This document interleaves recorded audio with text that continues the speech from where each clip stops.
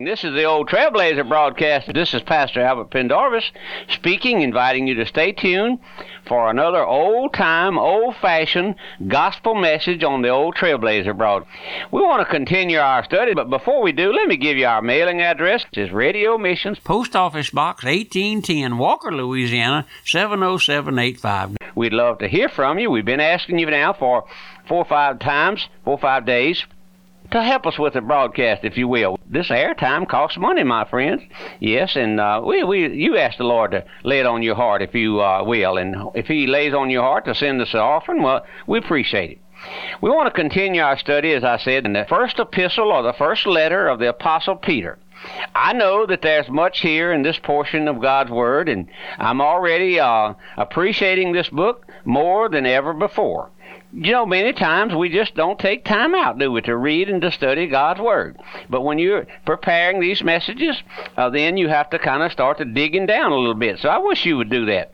In our last study, we had begun to look at the abundant mercy of God. Let's read chapter 3, verse 3 of chapter 1. Verse 3 of chapter 1 of the first book of Peter. Blessed be the God and Father of our Lord Jesus Christ, who according to His abundant mercy has begotten us again unto a living or lively hope by the resurrection of Jesus Christ from the dead. My friend, I can't leave that verse without once again looking at that abundant mercy of God as we did in our last study. Yes, you and I have been begotten. Isn't that a gracious word this morning? Begotten of God.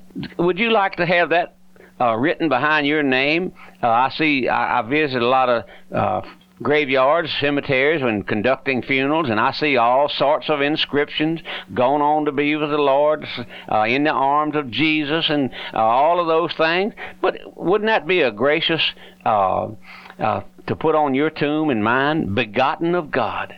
I believe that's what I'll ask, that my folks, if the Lord takes me and they're still here, I just believe I'll ask them to put that on my tombstone, begotten of God. Isn't that precious? We are drawn to Christ. We were, as it were, on the dunghill there of the world, and Christ has moved upon our hearts to turn to Christ. We are the begotten of God, my friend. Yes, in all our sin, He's begotten us. Not in it, but from it. He found us in our sins, yes, certainly. Come to us one day. You know where Christ finds a sinner? In his sin. That's where He found you if you're saved. That's where He found me one day. Yes, He has of His own sovereign will and good pleasure had abundant mercy upon you and upon me if you're a child of God. That word abundant means much to the child of God. How His mercy is overflowing to His child. Then folks wonder at why there's a praise in our heart and a song on our lips day after day. I want to take time out here and read to you a portion from the book of Isaiah, chapter 43. Let me just stop here and read it. Chapter 43 of Isaiah. But now, thus saith the Lord, who created thee, O Jacob, and He who formed thee, O Israel, fear not, for I have redeemed thee.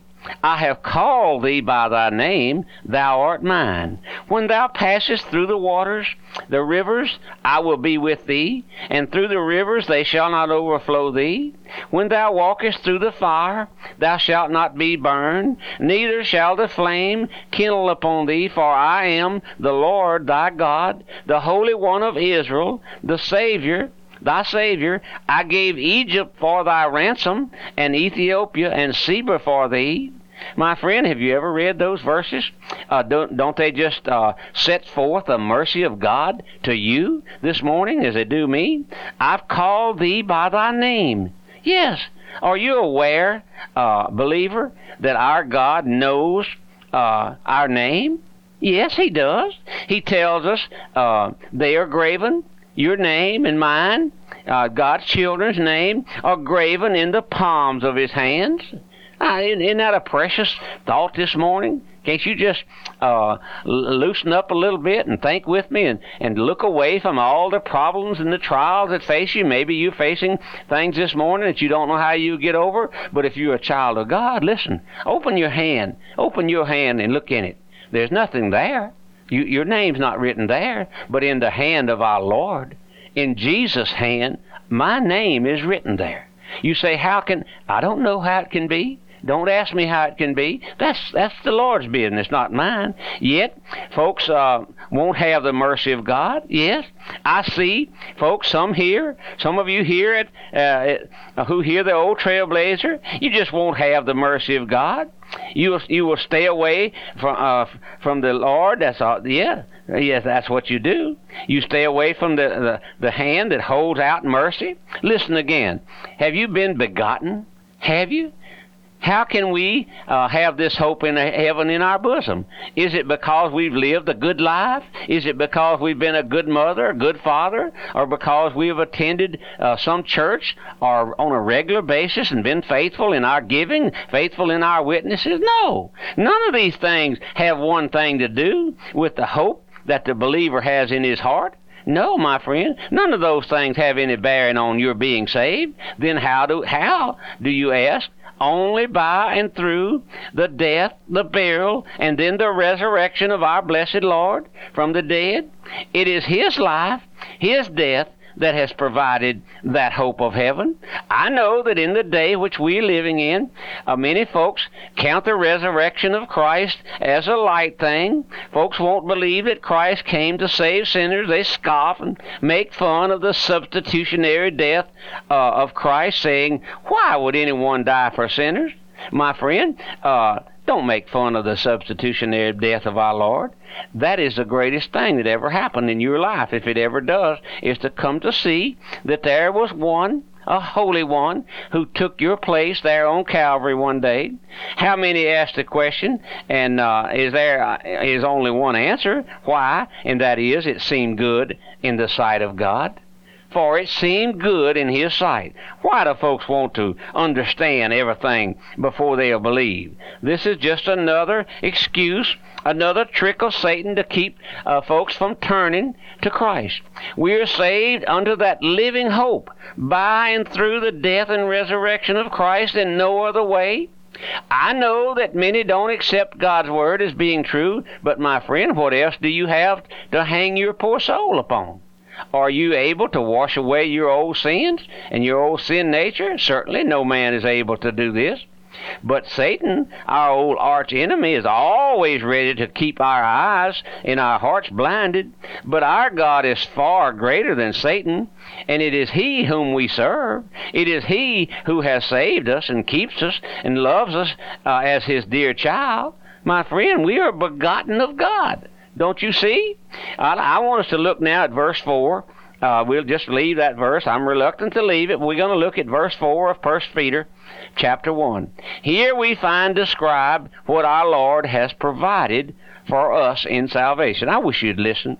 I wish you folks who tell me you want to be saved, would you just listen? This is what our Lord has provided: an inheritance, incorruptible, undefiled, and that fadeth not away. Now, we could stop right there on those three words, three portions of Scripture. Listen, an inheritance, incorruptible, undefiled, that fadeth not away, reserved in heaven. I wish we could take these words one at a time and look at them. First, an inheritance. You and I who are saved, those of us whom the Lord has called out of this present evil world and delivered by His mercy and by His grace, we have an inheritance of God. Romans 8:16 and 17 tells us, the Spirit beareth witness with our spirit that we are the children of God. And if children, then heirs, heirs of God and joint heirs with Christ, if so be that we suffer with Him, that we may also be glorified together. We are saved to an inheritance, God's child will not be just some idle spirit floating around in heaven. No, we will be an heir to the heavenly kingdom. Being a child of God makes us an heir. Being a child here on this earth makes us an heir of our parents' inheritance if they leave us anything. But being an heir to the Lord, we inherit, yes, joint heirs with Christ. Not only are we an heir with Christ, but joint heirs with Him. Has that thought ever dawned upon you, believer, that you and I will one day inherit a place with Christ? I know that our only desire is to be where Christ dwells, to be in His presence forevermore, enjoying the peace of our Lord. But that's not all. For here, Peter tells us that we are begotten unto an inheritance, an incorruptible and undefiled inheritance. Here in this life you may stand to inherit your millions of dollars or maybe houses and land worth lots of money, but all those things are only temporal. They won't last. No, the seasons change. The buildings begin to rot and decay, and the termites eat them up. The government takes a big portion of your property, which you inherit because of the inheritance taxes, but there'll be no inheritance taxes in heaven. Not so in our heavenly inheritance, no. It's incorruptible. It will never grow old. Ours will be the blessings of the Lord. That will be our heavenly inheritance, my friend. One thing I find in the heart of every born-again child of God, no longer is he longing after the material things as he once did.